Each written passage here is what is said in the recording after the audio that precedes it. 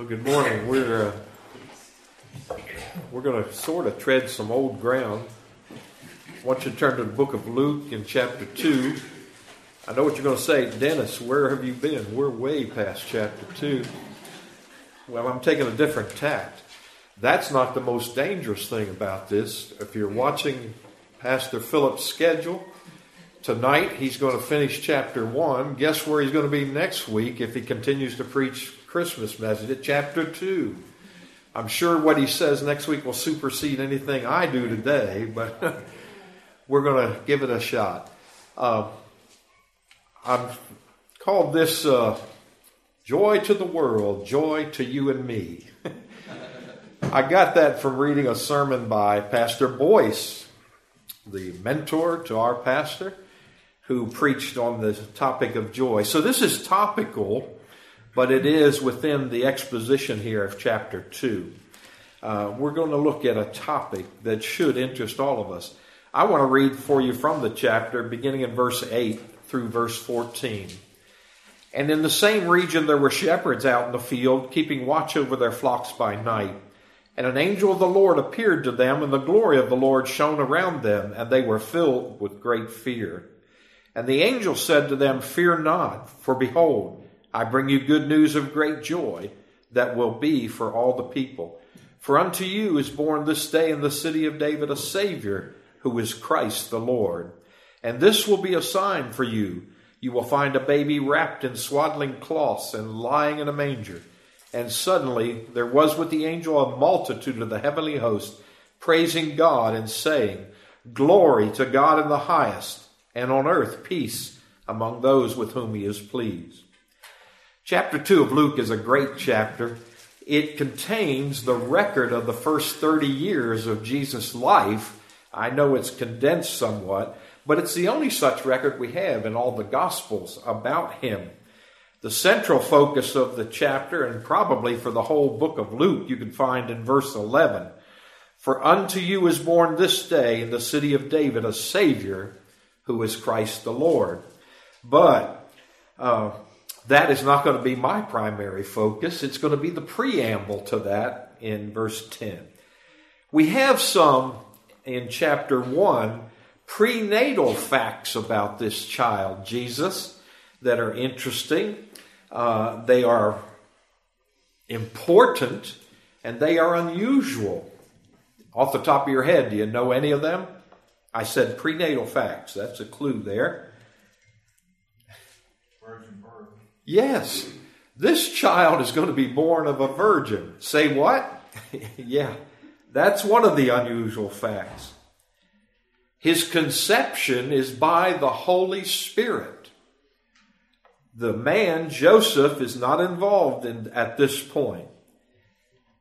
And he's going to be overshadowed by the Most High. Those are some of the interesting things about him.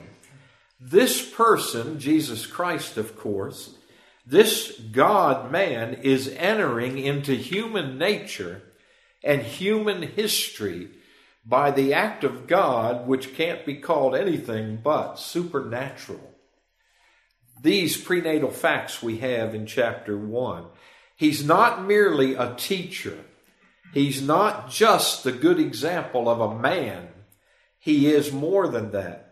He is the one who is born the Savior of the world through Mary. Chapter 2 looks some more at this life in about 3 different viewpoints, if you will. The one we're looking at is verses 8 to 14. In 1 through 7, the facts that are listed there for us show this idea of Jesus in relation to Rome. You have there what the background of this is. He's going somewhere. Joseph and his wife are going somewhere because Rome says they have to return to their home and pay their taxes. And some other facts there. You jump ahead to verse 15 and travel on through the rest of down to about verse 34, 35. We have what's going on in Jerusalem and the temple with regard to this baby Jesus. But for us, in verses 8 through 14, we're looking at this picture from the viewpoint of heaven, if you will, this birth of Jesus Christ, this Son of God, this woman who is great with child, Mary, is about to deliver. Her time is at hand, and they've got to get here and find a place to settle in while she delivers her firstborn, wraps him in these humble cloths and lays him in a manger. This woman, I suppose you could say, was a temple for the Son of God while she was carrying this child in her pregnancy. She was going to bear, let me get the right tense, this child who is to be the Savior of the world. Can you imagine, if you knew that, ladies, what precaution you'd be taking in your pregnancy? And it's the first child. I remember ours. I can only do this vicariously. I never delivered a child. But it's interesting to watch. My wife, who's so laid back, I don't know how long you've lived in Greenville. There used to be a store called Alexander's over on Pleasantburg Drive. We were so sure we had everything in line that when the time came for our first child to be born, we took off for the hospital. But we stopped at Alexander's because we didn't have a camera. So you talk about, we get to the hospital and the nurse there, where have you been? Alexander's. We got here. I don't think that's the way you should choreograph your pregnancy, ladies. I think we might have been out of step. I cannot imagine Mary being laissez-faire about this at all. This was to be the Son of God. Look how he comes into this humble abode. But we don't need, and I mean this reverently, we don't need to feel sorry for this child. He had what he needed. The bedding, the mother, the safety that came with this kind of thing. But now we're going to look at heaven's viewpoint about this. I said verse 10 is the preamble to the great verse 11. The angel said to them, "Fear not, for behold, I bring you good news of great joy that will be for all the people." That's where I want to focus. I decided to talk about this because, like I said, I read a sermon by the pastor, Mr. Boyce, some years ago, and I thought, I need to go back and reread that. Let me ask you, though, as we think about this, give me a definition of joy. What is joy? How can you feel it? Do you know what it is that you're feeling if you say, I'm so full of joy? Pardon? Everything's good with the world. Exceeding happiness. Yeah. Exceeding happiness? Okay. In spite of circumstances, however. Absolutely. Absolutely. Well, let me give you a definition from the Oxford English Dictionary, which is not necessarily a theological dictionary, but it's a definition.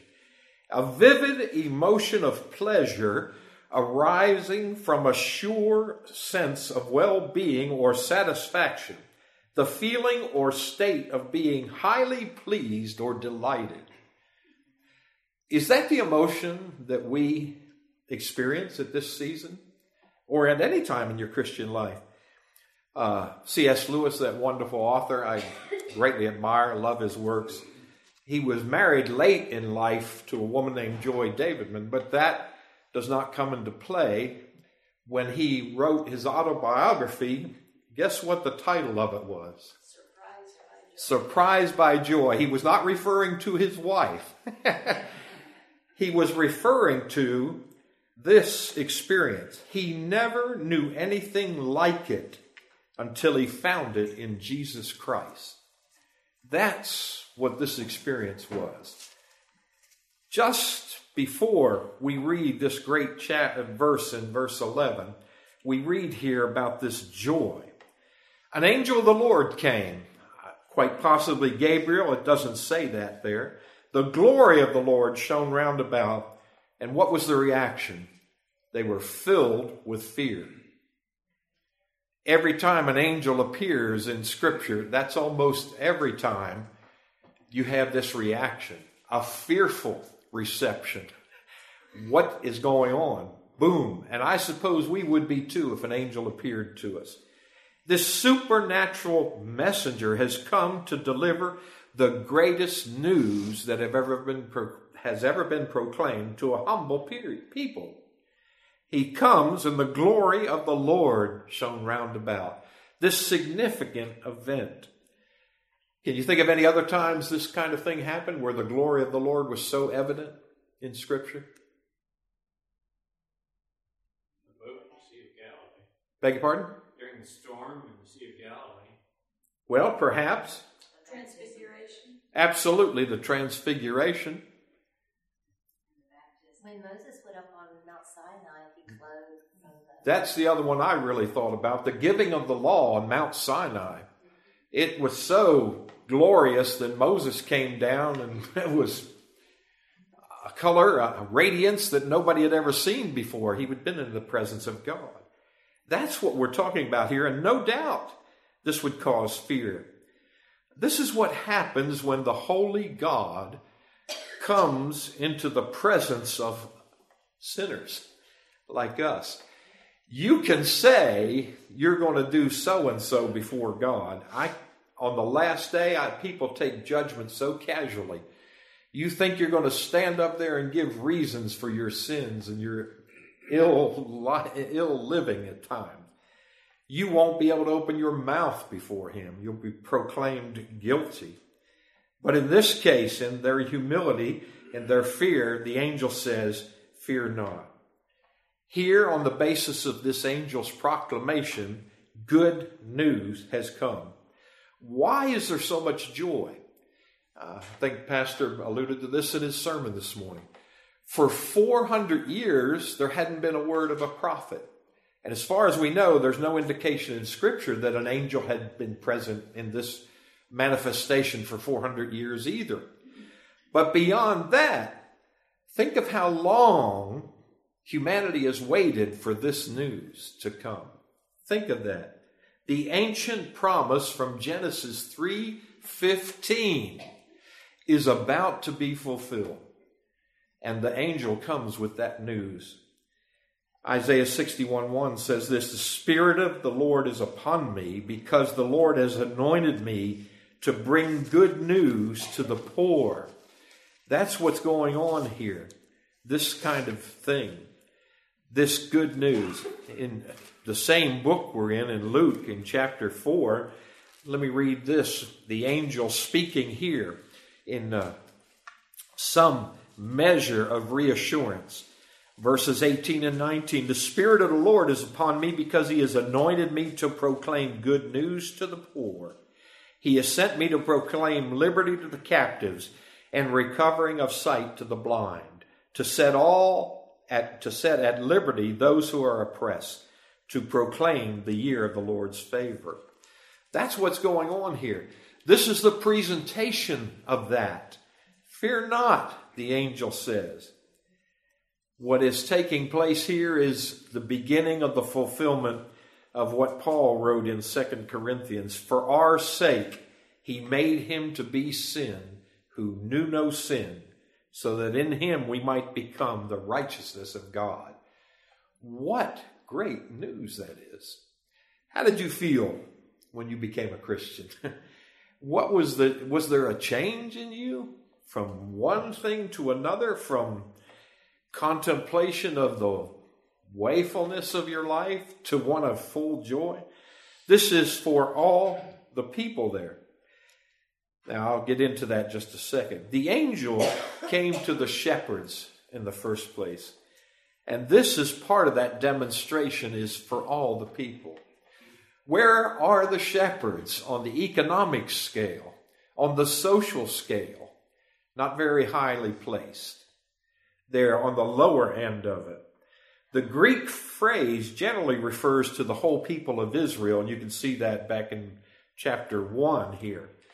But also, you remember when you get to Romans, you read how this gospel was given not only to the Jews, but also to the Gentiles.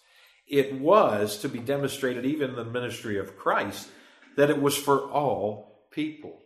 What great news this is. You know, you can bring anybody into this sanctuary and worship to hear the gospel. It doesn't matter where they are in life. It doesn't matter what qualities they have or do not have. And this ought to be characteristic for us, that we receive this with great joy. It's interesting, the play of verse 10, verses 11. What happens when your child does really well on an exam? Come home, Mom, Dad, I got an A. Relieved? Yes. Happy? Celebrating, right? Absolutely. What's going on here, though? That's not the way this is set up. It starts with, be filled with joy. Why? We reverse things. Because this is about to take place. This hasn't taken place yet, but I'm telling you, you need to be filled with joy now, because it will, with a surety, take place. The message of great joy here in verse 11, you can see it is personal and is to us. What is this great news? It is about a Savior who was born in the city of David, fulfilling the promises of God throughout all the Old Testament, that he will be of that throne.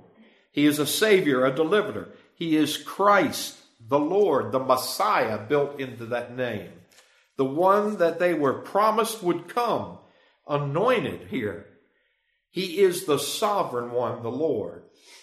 All of this is disclosed in this singular birth announcement that was unlike any other given. You can read all of those birth announcements throughout all of history. None was delivered like this. This is Jesus Christ, who is from the line of David, who is Savior, Messiah, Lord. Listen, be filled with joy. Let me ask you how often you think of joy in this season. What are some of the hymns we sing this time of year? Joy to the world. Joy, joy, joy. Oh, come all ye faithful. What's the next line? Joyful and triumphant. Dear desire of every nation, joy of every longing heart. Joyful all ye nations rise, join the triumph of the skies. And of course, best of all, joy to the world. The Lord is come. That's the news that's being proclaimed here. Joy throughout the Christmas story, all over the place. Again, thanks to my reading the sermon by Boyce, we've come up with some of these things. Think of the joy that the angels must have had. I bring you good news of great joy. You know, he might have said, we've been waiting here for years and years to come deliver this news to you. And I cannot believe that he would have mumbled a word or a syllable. It would have been exuberant. I've come, fear not. I've come to bring you great news. There ought to be great joy. What does it say later in Scripture? I think it's in the Gospel of John about the conversion of one sinner. Angels rejoice. Great joy. The angels rejoice. Think now how that is multiplied exponentially, because this is the Savior of hundreds, if not millions of people. And they rejoiced over one sinner's conversion. Think about this. The angels have got to be filled with joy. They had waited since the fall for this moment when Christ would enter into humanity and come to save sinners. This was the hour. Well, think of the shepherds. If the angels rejoiced with a heavenly joy, I think the shepherds would have demonstrated a great deal of earthly joy. These are these folks out in the field tending sheep, and an angel comes and appears to them. Wouldn't it fill you with joy? A heavenly joy that was shared with you? You know, some people could miss this kind of thing. You're out busy about what you're doing, and you don't catch hold of the truth of the Word of God when it comes to you. What should we do about that? They could have missed it, but they didn't. What a blessing that is. Maybe they could have been better instructed about what was going on here beforehand. I don't know. I don't know what their depth of knowledge was.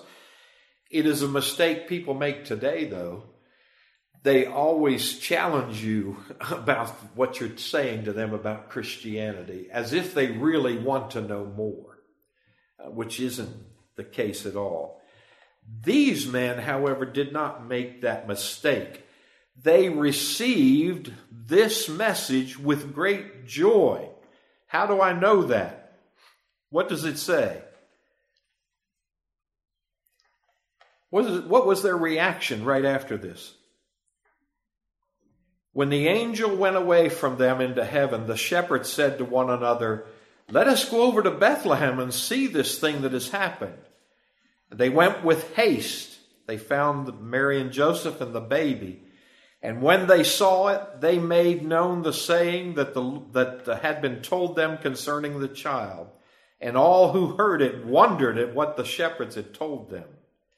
They were filled with joy, telling everybody they could come in contact with about this news of deliverance here, that the Savior had come.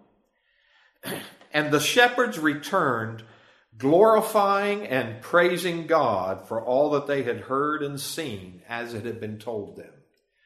Filled with joy about this, ready to go share. How close to that are we? Are we ready to share the good news of the gospel with those around us? Full of joy here. Ready to go. Perhaps Mary had the greatest joy of all. I don't know. I don't know how to measure this. Certainly she was filled with joy, wasn't she? This great joy. Like I said, I can only experience this vicariously, what it is to deliver your first child. It's got to be full of joy, right, ladies? Wonderful, wonderful. We have a son. We have a daughter. Think of the pleasure of that. I'm going to be a mother.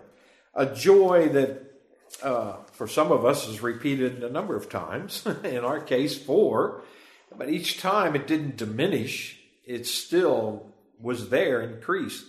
She had the joy that a mother has, multiplied to infinity, because this was the Son of God that she was bringing into the world. What a humbling experience. John 16, talking about childbirth, says this: "When a woman is giving birth, she has sorrow because the hour has come. But when she has delivered the baby, she no longer remembers the anguish for joy that a human being has been born into the world." And not just any baby, any human being. This is the God-man. What joy must have filled her heart. Pastor again referred to her writing the Magnificat. Gives some evidence of the joy that was part of Mary's life. Multiply this over and over and over. No wonder, verse 19 says, Mary treasured up all these things, pondering them in her heart. She kept these, and it seems to indicate she went over it repeatedly. What a blessing. This is one of the things we miss out on when we don't count our blessings. Thanksgiving is not the only time we ought to do that. We ought to be filled with this joy at the grace of God in our lives many days over and over and over. Think of how God has not left us to ourselves in our sins. When we upset the apple cart in Eden, he came in the flesh to take care of this thing that he'd promised for hundreds of years. What about Joseph? We don't have a lot of clear verses about his reaction, but don't you think he was filled with joy? Okay, I'm not the physical father of this child, but God has entrusted to me to rear this young man in the truth of the Word of God. And he's done that to every one of us as parents. You know that? It's not the son of God we're raising or the daughter of God, but he is entrusted to us the care of an immortal soul. I think he had an awesome joy, speculation of course, but he didn't run away from his responsibility. I think I'll read just quickly from Matthew chapter 1, a little bit about what was going on with Joseph. In chapter 1, beginning in verse 18, let me read to you here. Now the birth of Jesus Christ took place in this way when his mother Mary had been betrothed to Joseph. Before they came together, she was found to be with child from the Holy Spirit. And her husband Joseph, being a just man and unwilling to put her to shame, resolved to divorce her quietly. But as he considered these things, behold, an angel of the Lord appeared to him in a dream, saying, Joseph, son of David, do not fear to take Mary as your wife, for that which is conceived in her is from the Holy Spirit. She will bear a son, and you shall call his name Jesus, for he shall save his people from their sins. All this took place to fulfill what the Lord had spoken by the prophet. Behold, the virgin shall conceive and bear a son, and they shall call his name Emmanuel, which means God with us. When Joseph woke from his sleep, he did as the angel of the Lord commanded him. He took his wife, but he knew her not until she had given birth to a son, and he called his name Jesus. I believe he had to be filled with joy. Look, he jumped to it when he came out of his dream, out of his relationship with this angel. He went and did this faithfully. He believed the word of God. He kept Mary as his wife. He brought up this child that was not his physically. He had to be full of joy. He did all of these things in obedience to the word of God. Well, who else was there? We have the shepherds. We have Joseph. We have Mary. Anybody else? How about the wise men? You think they were full of joy? Well, if they weren't, we have evidence that there was something there. Think of the extravagant gifts they brought to this newborn child. What did they bring? Gold, frankincense, myrrh. They went about looking for this child, and I can't imagine anybody knew what they were talking about. Herod didn't know, but he was concerned. What do you mean there's a star that's leading you to this one? What are you talking about? They didn't care that they met people that didn't know what was going on. I believe they clung perhaps to Micah's prophecy about this child coming. Their joy was manifest in the gifts they brought to this one who was King of Kings and Lord of Lords, full of joy. Magi traditionally would be wise men, if you will, and that perhaps you could equate that with intellectualism. And sometimes you get the description of an intellectual as somebody who's cold and aloof, who doesn't have time for those with lesser intellect. These men were not that way at all. They apparently had come to the conclusion that this was the Savior. This was the promised one. And they were going to seek him out. Doesn't matter that all the people along the way of their journey didn't know what they were talking about. They had come to see him. Well, we read in verse 10, as I said, this is for all the people. The news wasn't confined just to these people we're looking at today. This news is for you and for me, as well as those that we come around. In Jesus' ministry, you will remember when he stopped to get a drink of water, who was it that he conversed with there at the well?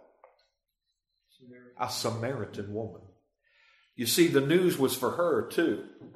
It was for the Gentile as well as the Jew. Christ demonstrated it in his ministry. The apostles would demonstrate that too, though it took a specific dream about the clean and unclean things to convince them. But this was news for all the world. This joy is bound to Jesus Christ. It is inseparable from him. If we want joy in the world, we need to focus on this one who came to bring joy. So what I'm saying then is, joy is different than happiness, right? Yes, it is, entirely. We can be happy that now we have the career we want. We're making the kind of money we want. We have the house we want. We have this lovely family. We're happy. But that is not joy. What happens when those things are removed? What happens when health dissipates? What happens when the stock market claims a large chunk of your portfolio? Do you still have this thing called joy?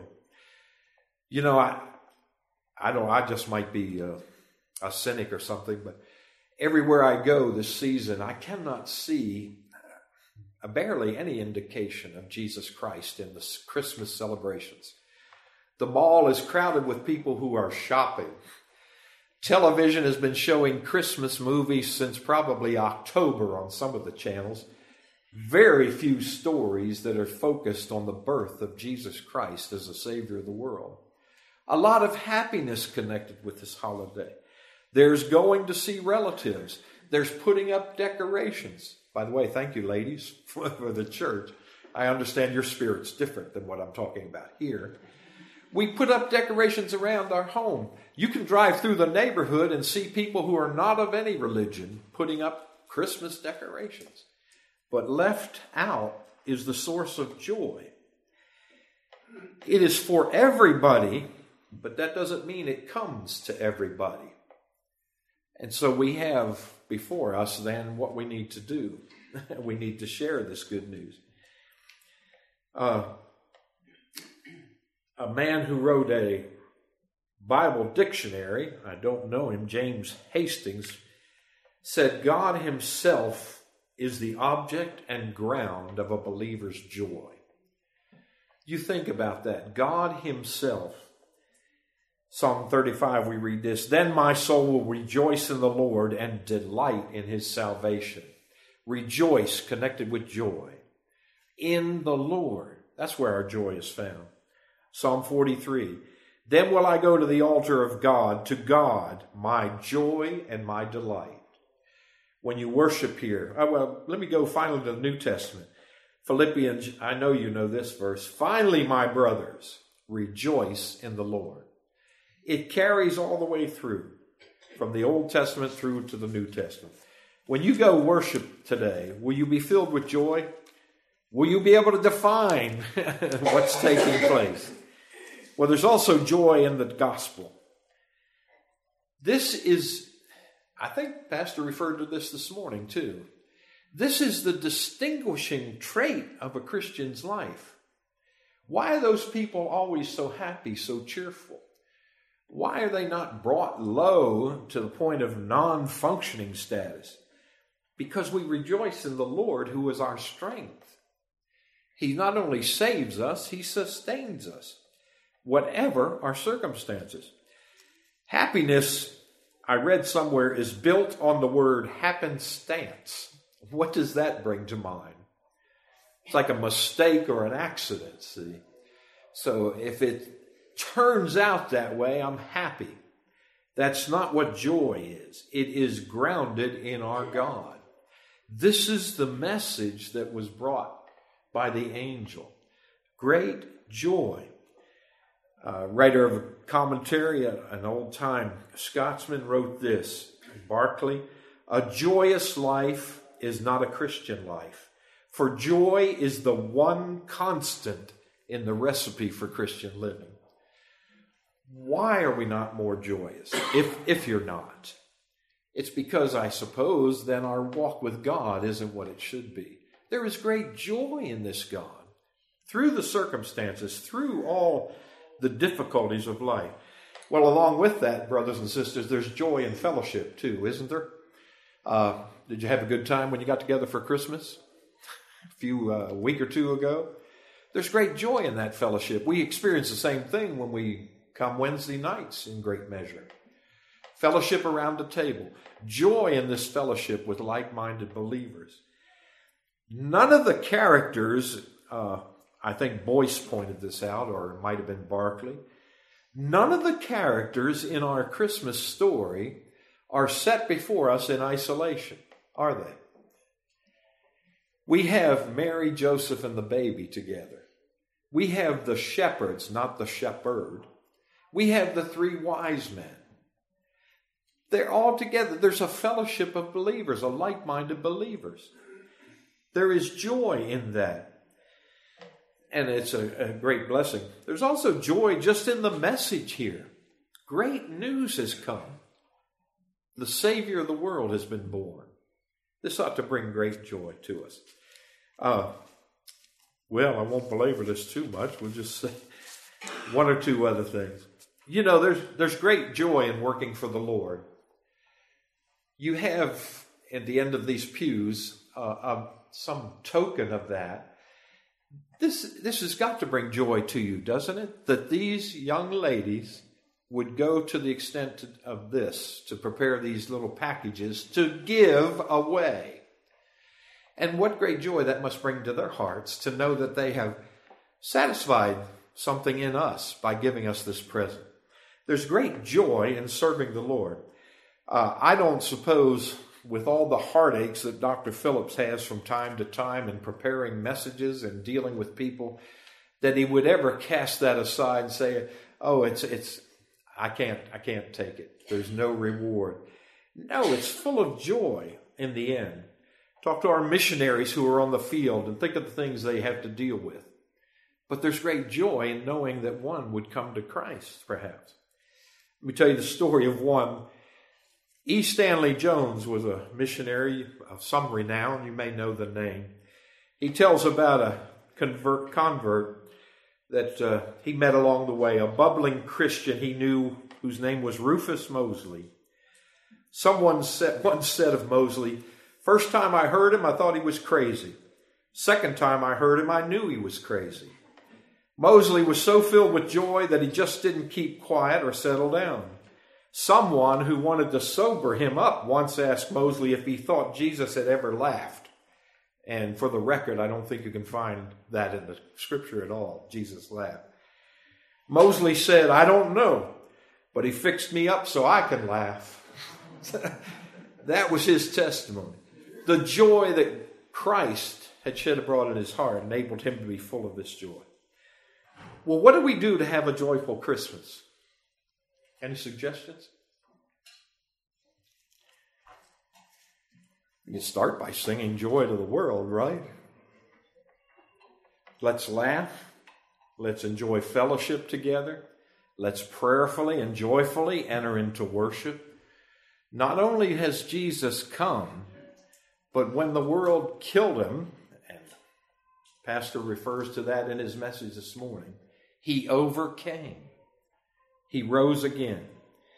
Joy to the world, all the boys and girls. And this is not theologically correct. Joy to the fishes in the deep blue sea.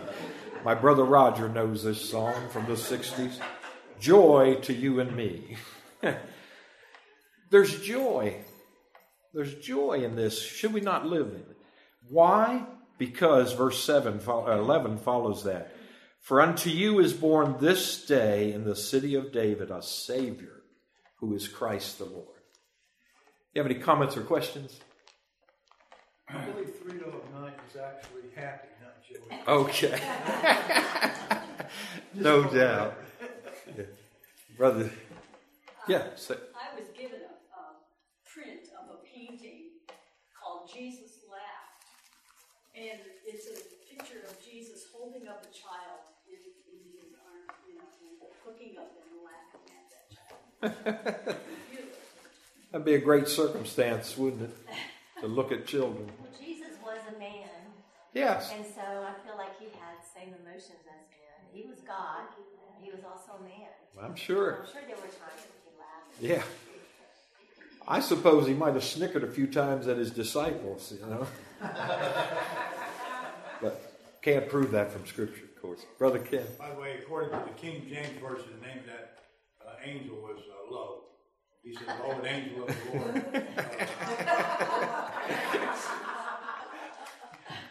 I stand corrected.